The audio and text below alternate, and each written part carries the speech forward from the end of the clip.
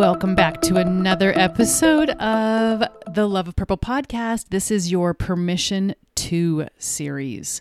Yes, so Thursdays, you guys, if you are new to this podcast, this is every Thursday I'm putting out a permission granted. So if you missed the very first one, it was last week. Last Thursday, it was permission to not have to explain yourself. Today, it is permission to change your mind.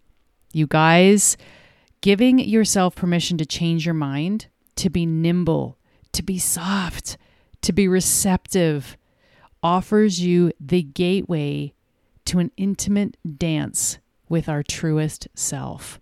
Oh, I read that quote and I was like, yes, that is me. That is me. Years ago, I was called flighty. And I want to talk to you about this changing your mind. It's a real quick shot of inspiration for you. When I look back, I can see that giving myself permission to completely scrap something that I thought was the direction I wanted to go, but then I changed my mind. I can see how outside perspective, people are like, whoa, she's flighty. Whoa, does she even know what she wants? I'm able to look at it and go, I was truly, even in that moment, whether I knew it or not, was trying to follow my soul's calling.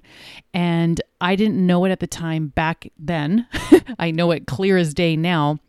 When something doesn't sit right, or here's the thing, you guys, when we learn something new, a lot of times when we learn something new, the choice that we made before wasn't when we knew what we knew now, right? So we have to give ourselves permission to change our mind. And here's the other thing, a lot of people will not change their mind because they might feel like a failure, like you're giving up, like you didn't follow through. And therefore, that leads to absolute resentment. It leads to bitterness. It can lead to just being completely unhappy because you said you were going to do this and you're going to stick to it. Yeah, there's a time and a place for that. But when your soul and everything is being sucked dry and you know it's time to pivot, to move, to change the course, to change your mind, it's okay. It is okay. I'm giving you permission to change your mind. Here's a little example I want to leave you with. At the beginning of 2020, so right kind of when COVID hit, I thought, I know what I'm going to do. I'm going to start up a group program because this will help more women, which they do. And this will be able to, I'll be able to reach more people. And I'm going to do a group membership site. So I did. I started it up. And a lot of it had to do with what a lot of entrepreneurs were doing out there in the world. And I saw that they were all doing group programs. Now, here's the thing, you guys. I have led group programs before, and I've gotten the nudge to not do them. It's not my thing. I felt it in my gut. My body was saying, no, this is not the road you're supposed to go down. This isn't your jam. But I ignored it.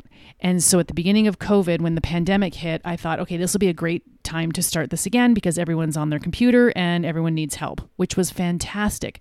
However, about 7-8 months into it, my body was screaming at me again. This is not your path. No, no, no, no, and no. And this time I chose to listen to it, change my mind. And I said, okay, guys, you know what?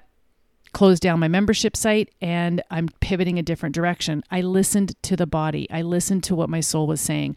This is why you are allowed to change your mind. Give it some deep thought, give it some prayer, some meditation, and just go, this is no longer serving me. I'm out. So that was today's, guys. You're allowed to change your mind and move forward in the direction that your soul is calling you to go. Much love. Talk to you next Thursday on your Permission to series.